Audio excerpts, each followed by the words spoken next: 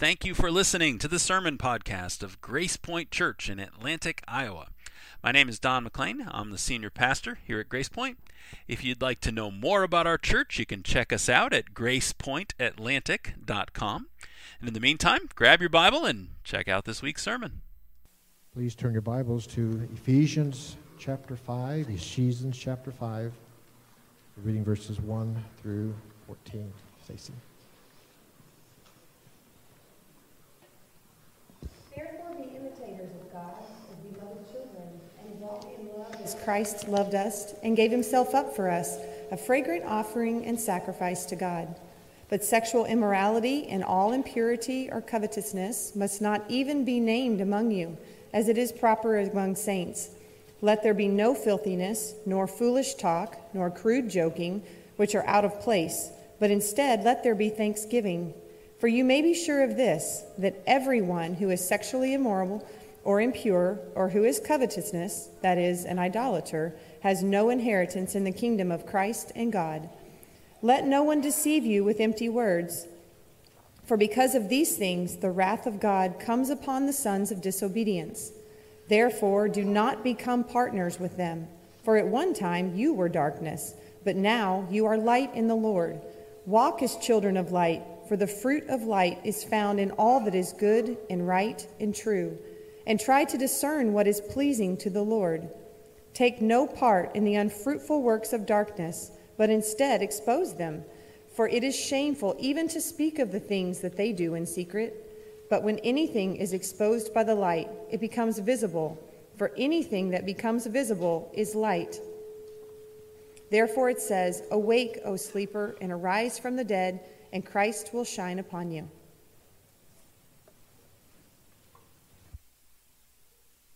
Good morning. Thanks for joining me today on this Lord's Day. We'll open us in prayer, and then we'll get into the message this morning. Dear Lord, thank you for today, and that today you've given us yet another Lord's Day, and it's a day that you have made, and we get to rejoice and be glad in it. Help us today as we go through this passage of Ephesians. Help guide us and give us wisdom to preach your word faithfully. We're thankful for you and for your Son that you sent for us. In Jesus' name, amen. So some of you may not know me. I am Pastor Andrew. I'm the associate pastor here at Grace Point Church. I promise, if this is your first time, if you come back and hear Don next week, he's a lot better than me. My third time, I'm nervous. It'll be okay. Well, let's see. So some of you may know, Heidi and I, my wife Heidi and I, just took a trip to Maine, where we spent some time with my family there on vacation. One thing we really got to enjoy seeing was this lighthouse we have here. I tried to Photoshop Heidi and I out of it, but my Photoshop skills aren't that good either. But these lighthouses are all over the coast. And then another thing you get to see a lot of that we really enjoyed are the rocky coast here that the lighthouses kind of protect the ships from. And as we were there, the story about 2 battleships came to mind. So 2 battleships were assigned to the training squadron and had been at sea on maneuvers in heavy weather for several days. I was serving on the lead battleship and was on watch on the bridge as night fell. The visibility was poor with patchy fog, so the captain remained on the bridge keeping an eye on all activities. Shortly after dark, the lookout on the wing reported, "Light bearing on the starboard bow." "Is it steady or moving astern?" the captain called out. The lookout replied, "Steady, Captain," which meant we were on a dangerous collision course with that ship. The captain then called out to the signalman, "Signal to that ship, we are on a collision course. Advise you change course 20 degrees. Back came the signal, "Advisable for you to change course 20 degrees. The captain said, "Send, I'm a captain, change course 20 degrees. "I'm a seaman, second class," came the reply. "You had better change course 20 degrees. By that time, the captain was furious. He spat out, "Send, I'm a battleship. Change course 20 degrees. Back came the flashing light. "I'm a lighthouse." we changed course. So how are we? Are we willing to change course when the light says to follow a different path? Are we the battleship boasting of our rank and our power against the word of God that tells us that we're the ones who are wrong? As Psalm 119 says, your word is a lamp to my feet and a light to my path. We are to be imitators of Christ, as we are told in the first verse of our passage today. Walk in love as Christ loved us and gave himself up for us. Are we also giving ourselves up for Christ? Are we imitating him the way a child imitates their parents? Because in our sins, we are not imitating Christ. So we need to do our best to cast it out of our life to imitate him. Be like children who try to copy their parents. Like me as a little boy, trying to help my dad fix the car. What am I doing here? I'm just laying on my back shirtless because my dad was laying on his back shirtless and I didn't know what else I'm supposed to do to help him. Right? I wanted to be just like my dad. And I still do, right? I strongly love and honor my dad and respect him. I certainly wish that my hair could be an imitator of my dad's. Right? He's going to turn like 80 in a couple of months, and he still has a full head of hair. I went bald at like 22. And then as I shave my beard for today, or trim it down, I look in the sink and I go, that's a lot of gray. All right. We all have our own sin issues in our life. Some are publicly known, and some are private. We should all be working with the help of the Holy Spirit to cleanse ourselves of the sins that corrupt us. Even if they're private now, they will all come out at some point. So today, we're going to look at the 3 things we can do to cast out the darkness of sin that surrounds us. Our first thing to do is to realize the darkness that's around us. This is in verse 3 and 4. You can read with me. But sexual immorality and all impurity or covetousness must not even be named among you, as is proper among saints. Let there be no filthiness, nor foolish talk, nor crude joking, which are out of place, but instead let there be thanksgiving. So Paul brings up the sins that were particularly common around Ephesus at the time. And if we're honest with ourselves, these are still the sins that plague us today. Right? And the only way for us to begin to cast the sin out of our life is to recognize it first. If you think a particular sin in your life is acceptable, then you aren't going to change it. It's like if anything else in life. If something doesn't seem to be a problem, are we really going to start the process to change any of it? If I don't see my weight as a problem, am I going to start getting up early to go to the gym? No. But if I do, then I will start making those changes to do that. This doesn't mean that the problem doesn't exist just because we don't think it exists, just that we haven't even recognized it yet.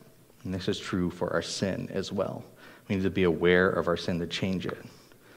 So we're going to go through a few of the dark sins that surround us. The first one Paul calls out is sexual immorality. It really kind of starts with the big guns here. All right, sexual sins were at large in Ephesus, and definitely are today in our lives as well. And this is probably where we'll spend the majority of our chunk of the time today. But in Ephesus, temple prostitution was the fad, right? There's the Temple of Artemis there. The Temple of Artemis is one of the 7 wonders of the ancient world. It was 4 times bigger than the Parthenon in Athens. It covered 21 times the space that the temple that Solomon had built to God in the Old Testament. Right? Religious prostitution with a priestess was part of their worship at this temple. And then also Ephesus was a port town. It's kind of on the coast of modern-day Turkey. And today, you can still see imprints on the ground of where sailors would take port and walk straight to the brothels that were there. And then even for the people that are coming over land, right, there's this thing called the Marble Road. It was constructed in the 1st century AD when Paul would have been there and would have been preaching to the people in Ephesus. And in the Marble Road still exists where we see the first known advertisement. There's a footprint, one finger showing the library, and another showing the brothel. Known explanation of this is that The footprint shows where one should turn at that point, which would have been the library, to get to the brothel. And the woman's head symbolizes the woman waiting in the brothel, and the heart shows that they are eager for love. This marble road also would have led directly to the Temple of Artemis. Now, the Greek word here for sexual immorality that Paul uses is porneia, and it generally refers to any kind of sexual sin, whether it's adultery, fornication, prostitution, homosexuality, etc. Now, today, I'm pretty thankful that we don't have anything like the Temple of Artemis, like right here. But prostitution definitely still exists, right? And adultery is super common in our day and age too. And really, it's responsible for at least or up to 40% of all divorces. In contrast to this, only 17% of adults who remain faithful throughout their marriage can be said to no longer be together, either by separation or divorce. And along with this, LGBTQ community is quickly growing as well. In 2020, 5.6% of adults surveyed identified as LGBTQ, which is up from 3.5% of adults surveyed in 2012.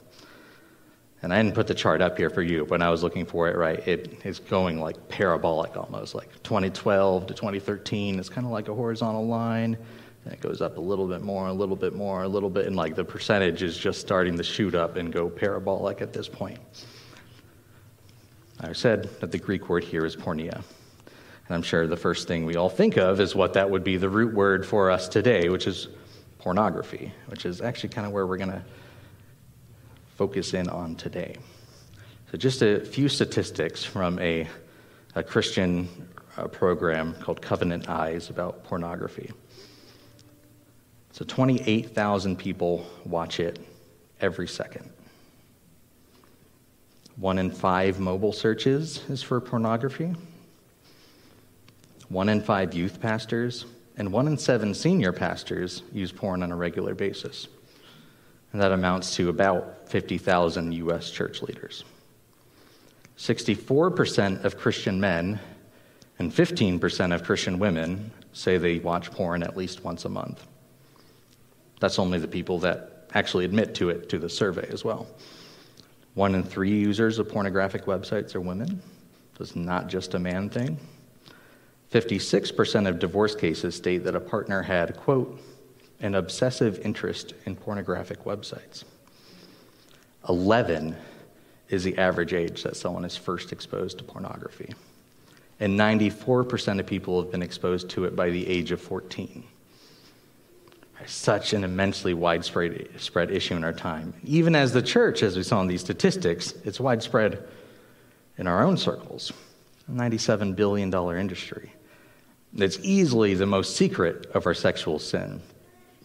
At least with the others we mentioned, prostitution, adultery, fornication, homosexuality, it's kind of more at risk with getting caught.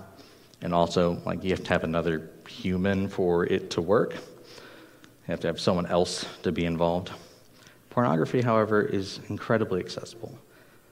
Everyone with a cell phone, unfortunately, has access right in their hands at all times. Right? And once upon a time, one would have to actually go to like a store or a rental shop to get it. But with the internet, it's just always there.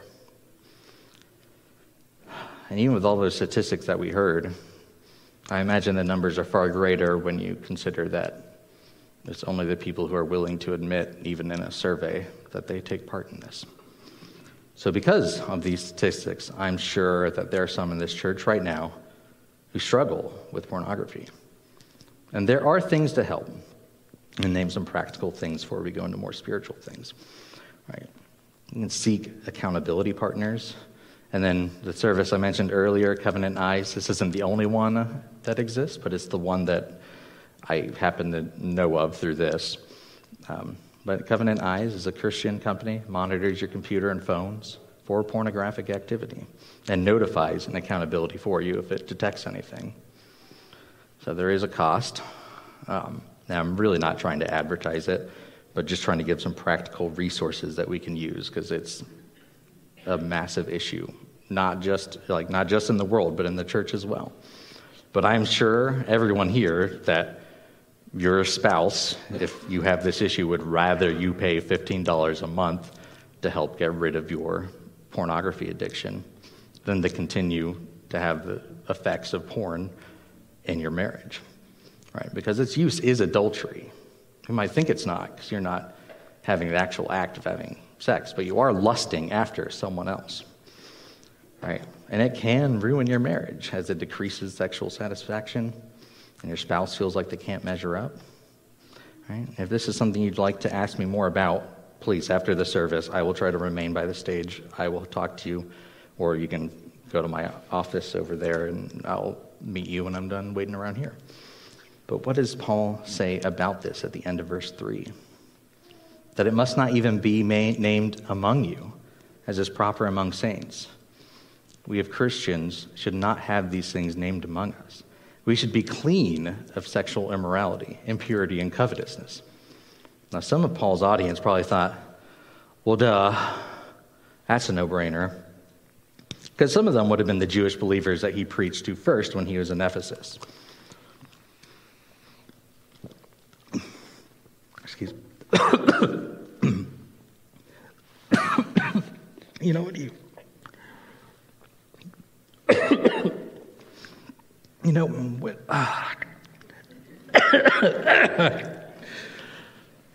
when you accidentally inhale water?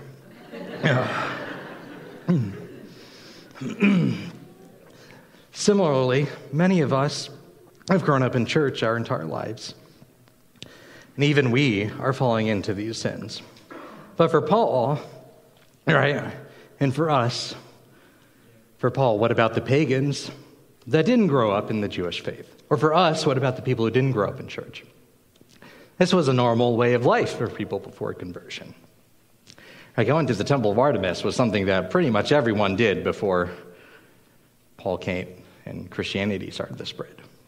The Jewish people probably would have been one of the few people there that didn't take part. It would have been acceptable. Yet Paul here is telling us what was acceptable before is no longer acceptable for us today, right? We need to cast these sins out of our life. We need to be able to recognize our own sin and confess it to Christ. This is our first step of casting it out of our lives. The Holy Spirit will convict us of our sin, and then we'll know it. But we have to work with the Holy Spirit to confess it to Christ and begin the work of removing it from our lives. Okay. Does everyone else feel uncomfortable yet? Trust me, as an introvert who really doesn't enjoy talking to begin with, talking about pornography with all of you here is not exactly my favorite moment in my life.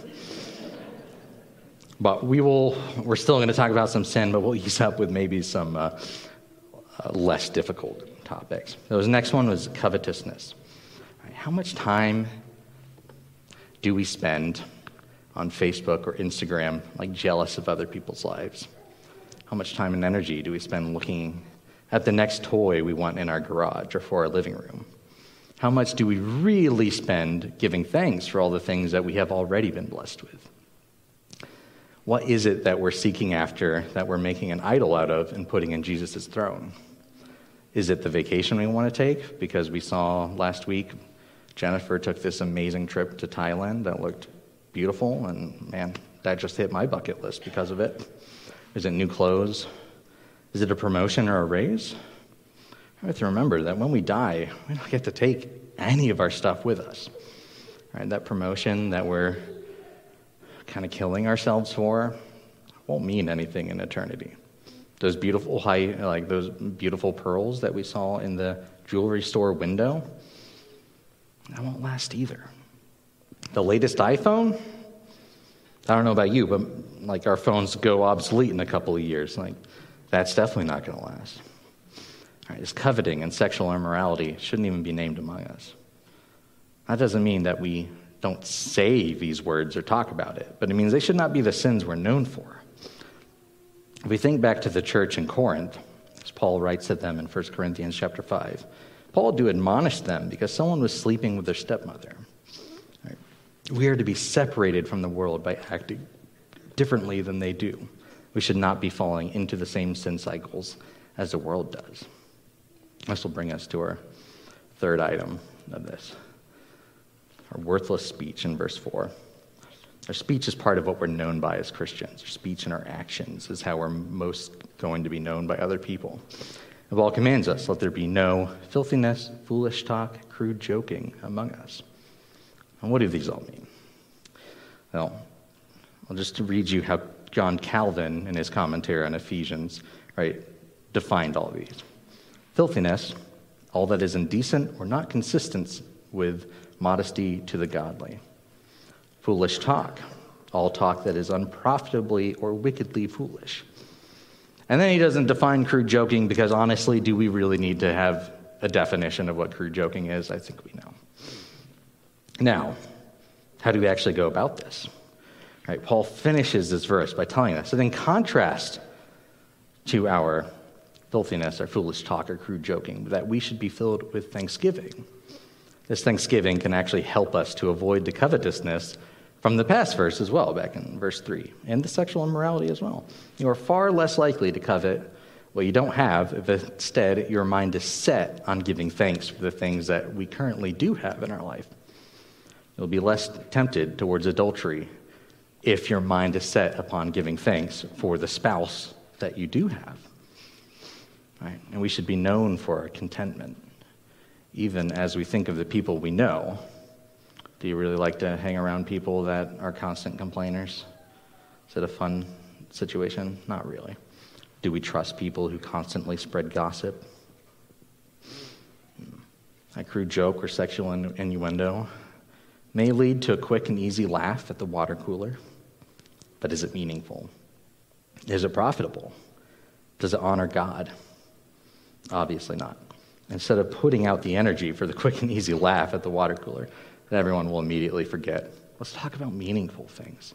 Let the way you speak set you apart as a Christian. And gossip's another great example of this. That's one of the secret sins we don't really talk about that much. Did a fly just fly at me? That's what it felt like.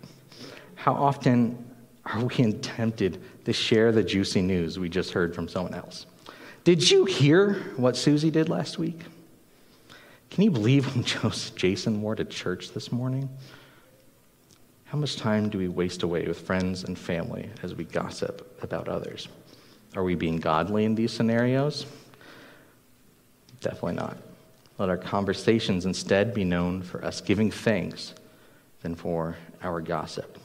So what is in store for everyone who continues to fall into these sins habitually? Paul is going to talk about the consequences of living in darkness. Let's take a moment and read what Paul says here in verses 5 through 7. For you may be sure of this, that everyone who is sexually immoral or impure or who is covetous, that is, an idolater, has no inheritance in the kingdom of Christ and God. Let no one deceive you with empty words, for because of these things the wrath of God comes upon the sons of disobedience. Therefore, do not become partners with them, continuing to happily live Therefore, do not become partners with them. And then I continued reading my notes like it was scripture. My notes are not scripture. Let's make that very clear. Continuing to happily live in these sins that Paul is warning us about is not the sign of a Christian. Those who are sexually immoral or impure or who are covetous have no inheritance in the kingdom of Christ and God. And these words are a strong warning. Christ loves us too much to leave us in our sin. So one thing I like to do is to kind of use Scripture to interpret Scripture, which is something we probably all should be doing. But here's another passage where Paul gives this same warning. Now, if you can flip with me a few books back to 1 Corinthians 6, and we'll read verses 9 through 11. If you're going backwards in Ephesians, you'll have Galatians, 2 Corinthians, 1 Corinthians. It'll be chapter 6, verses 9 through 11. Or do you not know that the unrighteous will not inherit the kingdom of God? Do not be deceived, neither the sexually immoral, nor idolaters, nor adulterers, nor men who practice homosexuality, nor thieves, nor the greedy, nor drunkards, nor revilers, nor swindlers will inherit the kingdom of God. And such were some of you, but you were washed, you were sanctified, you were justified in the name of the Lord Jesus Christ and by the Spirit of our God. What does this then mean? Doesn't our faith in Christ secure us? Doesn't the Holy Spirit sanctify us of our sins? Yes. We are saved by faith alone, and the Holy Spirit will convict us of our sins. But he doesn't cleanse our sins from us, right? We have to work with him in that sanctification process. What this doesn't mean is that those who have committed these sins in the past but have repented and have abstained from them are barred from the kingdom of God. As it says in verse 11, such were, past tense, some of you, but you were washed, you were sanctified, you were justified in the name of the Lord Jesus Christ and by the Spirit of our God. But it does not mean that you were currently still trapped in these sins and you are not repenting. Right? What it doesn't mean is that if you are currently still trapped and you are not repenting and you are not changing your ways, right, that's a sign that Christ is not in you. As verse 1 of our passage tells us, to be imitators of God. And by happily profaning his laws, we are not being imitators of God. We're going to flip again. We're just going to read a ton of Paul today. I apologize. So to Philippians chapter 2, and now we're going 1 Corinthians, 2 Corinthians, Galatians, Ephesians, Philippians. I'm going to read verse 12 and 13 in Philippians 2. Therefore, my beloved, as you have always obeyed, so now, not only as in my presence, but much more in my absence, work out your own salvation with fear and trembling. For it is God who works in you, both to will and to work for his good pleasure. All right, some of you may still be in this. We all have sins we have to cleanse out, right? But some of them are habitual, and hopefully we're not all in those. Some of you may be sleeping with your boyfriend and you're not married. Some of you may be cheating on your spouse. And I'm certain, based on the statistics I gave earlier, that some of us are struggling with pornography. Stop and repent. Confess these sins to Christ and begin work now on changing them. We all fall into sin, but continuing to sin habitually is not something that someone who is planted in the good soil, so think about the parable of the sower, would be doing. In doing this, you are living against the word of God. Right, in our illustration this morning about the battleships, you are being the captain shouting, I'm the captain, I'm the battleship, bend to my will. But God and his word are both there telling you, I'm the lighthouse. He is unchanging. His word is unchanging.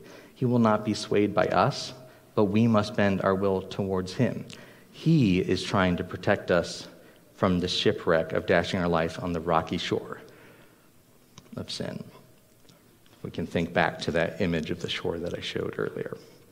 There was a shipwreck there. I don't know if you read this, if you could even read the sign on that one. Someone was shipwrecked there Christmas Eve, like 1886 was someone had painted on there. But there are also consequences in this life if we don't change our ways. An example, look at Ravi Zacharias. Those of you who don't know who he was a Christian apologist whose ministry spanned over 40 years.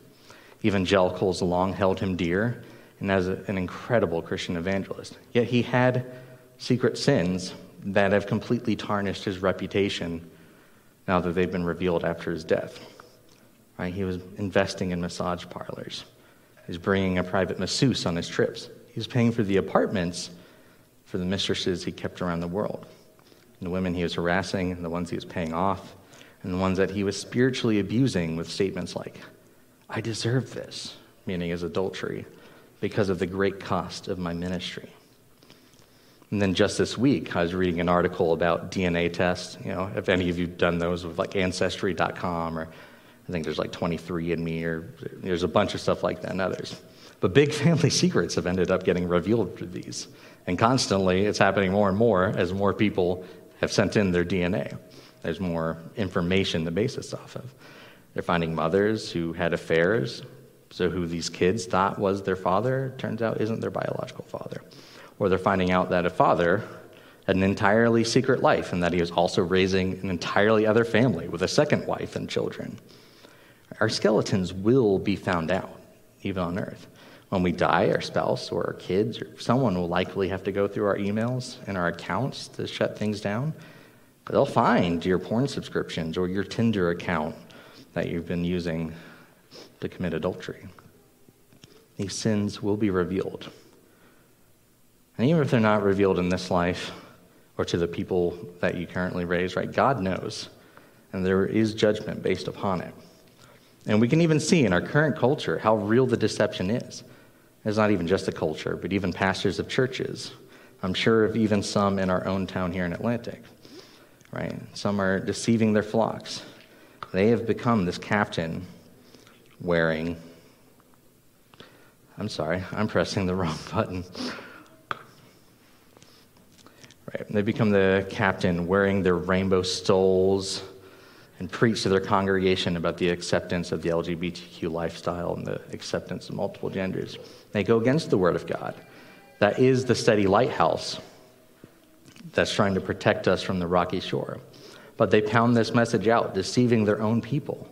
But Paul tells us the wrath of God comes upon the sons of disobedience.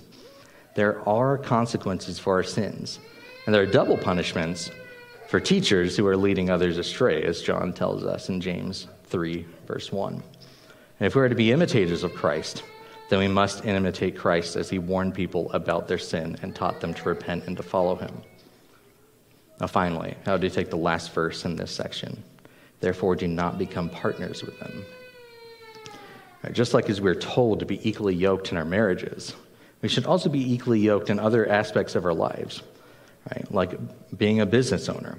For instance, when I candidated here, many of you knew that I was the co-owner of an oil service company down in Houston, Texas. In setting up this business, I thought carefully about who my other co-owners were. We had two others.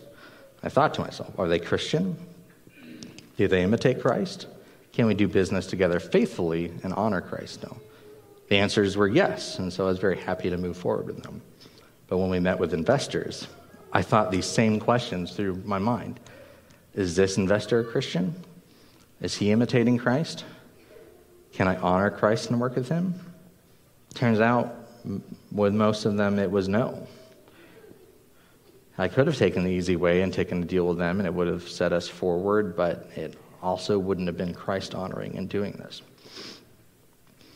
And so do we think through these questions when we're working or when we're planning who we're spending time with or who our best friends are or who we're going to marry for those who are still single?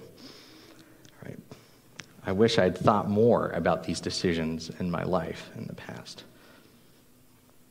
Now we get the chance to read Paul's last bit of advice for us today. That's to cleanse the darkness with light. Verse 8 through 14. For at one time you were darkness, but now you are light in the Lord. Walk as children of light, for the fruit of light is found in all that is good and right and true. And try to discern what is pleasing to the Lord. Take no part in the unfruitful works of darkness, but instead expose them. For it is shameful even to speak of the things that they do in secret. But when anything is exposed by the light, it becomes visible. For anything that becomes visible is light. Therefore it says, awake, O sleeper, and arise from the dead, and Christ will shine on you.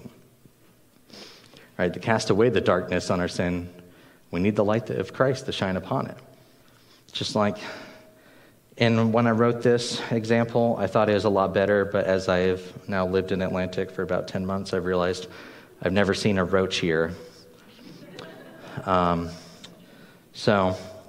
But in Houston, because it's so humid, they're there year round. They'll never die. But yeah, and we don't have basements to make the other part of it make sense. But when you enter your basement that's been abandoned, imagine this is a place with roaches, and you click that light on, the roaches scatter, be hidden, right? That is the light. It's not really cleansing it because the roaches are still there, but it's making you aware of what is there so you can take care of the issue. Right, and then in a similar vein, right, darkness is just the absence of light. Right, Heidi, in being married to me, has had to get used to this unfortunate fact that my eyes are really sensitive to light. And so I kind of prefer for our house to be fairly dark, and she prefers for it to be light and happy. So actually, if you come to my office sometimes, you might think I'm not here because there's no lights on in my office. It's just because my eyes hurt. So I turned them off. But when we first moved here, right, we didn't have any blinds in our house yet. It wasn't empty because we had a moving truck come and a bunch of y'all came and helped. We're so thankful for that. But we couldn't remove light to make it dark. Because you can't add darkness, right? I can't put darkness in a space, but I can remove light to make it dark. And what else does a light do? Right? It's a natural bleach and cleanser. Right? Just even being able to acknowledge our sin to ourselves is casting that light upon it so we can begin the fight to end that sin in our lives. Have you seen these new cell phone cleaners they've come out with? It's just like a little box, and you put your phone in it, and then it shines these really bright UV lights to kill the germs and bacteria on it because our phones are disgusting because we touch it all the time. Right, but it doesn't put hand sanitizer on it. That's going to leave your phone sticky and gross, and you'll never want to use it again. But it's using light to kill it because it is part of that process. So as Christ is our lighthouse, and he's still trying to protect us from the rocky shore that we like to try to shipwreck ourselves on, we need to seek out the light of Christ and the Holy Spirit. Right? Holy Spirit is really the member of the Trinity that gives us that convicting feeling that even my own sermon gave me as I wrote it. We have to listen to this feeling and begin to work against us. Paul tells us in Galatians what actions we are to get to avoid and what actions make us imitators in Christ. If you don't mind turning with me to Galatians chapter 5. So just one book back from Ephesians. Ephesians back to Galatians. Those will be verses 19 through 24. Now the works of the flesh, and these are the dark sins that surround us, are evident. Sexual immorality, impurity, sensuality, idolatry, sorcery, enmity, strife, jealousy, fits of anger, rivalries, dissensions, divisions, envy, drunkenness, orgies, and things like these. I warn you, as I warned you before, that those who do such things will not inherit the kingdom of God. But the fruit of the Spirit, right, these are what we are known as Christians, is love, joy, peace, patience, kindness, goodness, faithfulness, gentleness, self-control. Against such things there is no law. And those who belong to Christ Jesus have crucified the flesh with its passions and desires. And again, if you don't mind indulging me one more time by flipping to Colossians. At least I'm trying to keep you in the same general area. Colossians chapter 3, will be verse 5 through 11.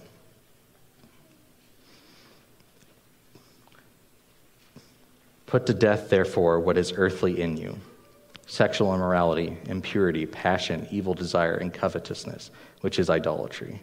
On account of these, the wrath of God is coming. In these you too once walked when you were living in them, but now you must put them all away: anger, wrath, malice, slander, and obscene talk from your mouth.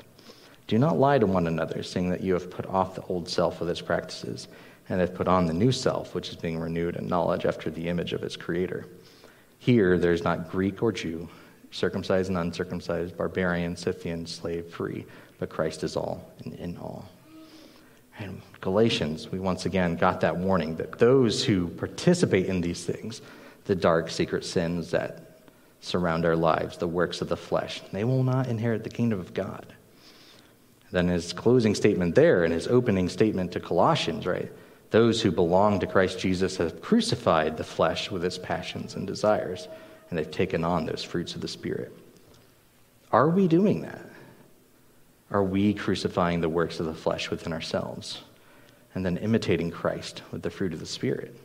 Are we putting away our sexual immorality, impurity, covetousness, foolish talk, and crude joking, and instead wearing love, joy, peace, patience, kindness, goodness, faithfulness, gentleness, and self-control? What sin is it that we are holding on to as our idol? What is taking Christ's throne in our lives? In a moment, I'm going to give us each a minute to pause and to look at ourselves and ask that question to ourselves. What is taking Christ's throne in our lives? And then once you have done that, I want you to take a moment and pray, confessing that sin to Christ. Ask for the Holy Spirit to continue to convict you of that sin and begin the work now of cleansing it from your life. Right? Because sometimes you get those people that this happens and then they're never even tempted towards that sin again. For most of us, that's not the case. Right? We're going to fall and we're going to have to repent again. We're going to have to continue to ask for this help and this forgiveness and to confess these sins to Christ. We want us to expose ourselves to the light of Christ who bleaches and cleanses our sins. I'll give you this moment to think about what is the secret sin around you, and then confess that sin to Christ.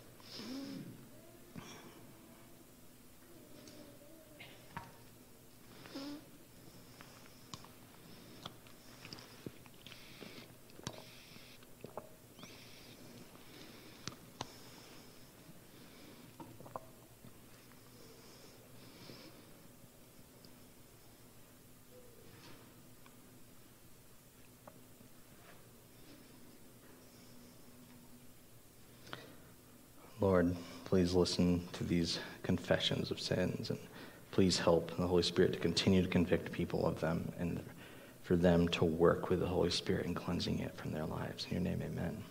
Now, what actions can we take? Are we able to find someone we trust to be accountable to?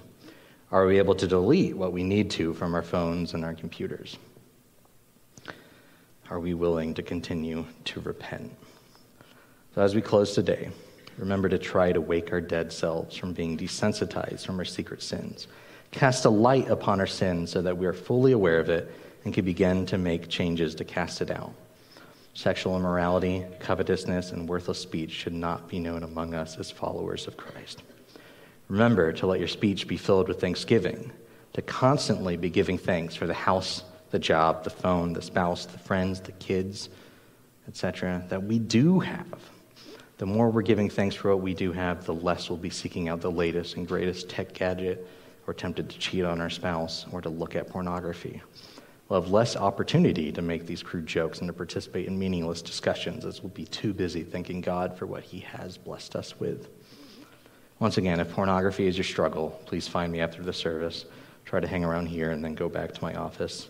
I'd love to remind you of the resources that I shared and be able to follow up on finding an accountability partner. And then remember the secret sin that we took a moment to think about in ourselves and confess to Christ. Write it down for yourself later and continue the fight against it. Right? Seek out God's word instead of taking part in it. Let's try to avoid being the captain on the battleship crying out, "I'm the captain, I'm the battleship, bend to my will," when we need to bend to God's word. Let's pray. Dear Lord, thank you for your word and that we can know you and know about you through it. Thank you for all that you have done for us. Help us today as we have considered these sins in our lives to continue to battle them. Help the Holy Spirit to continue to convict us and to help us in that sanctification process, that we will work along with him in battling the sin in our lives. We are so thankful for you and for your Son who died to cleanse these sins for us so that we don't have to suffer the eternal punishment for them because you have forgiven us. We're thankful for you and for all of your blessings. In Jesus' name, amen.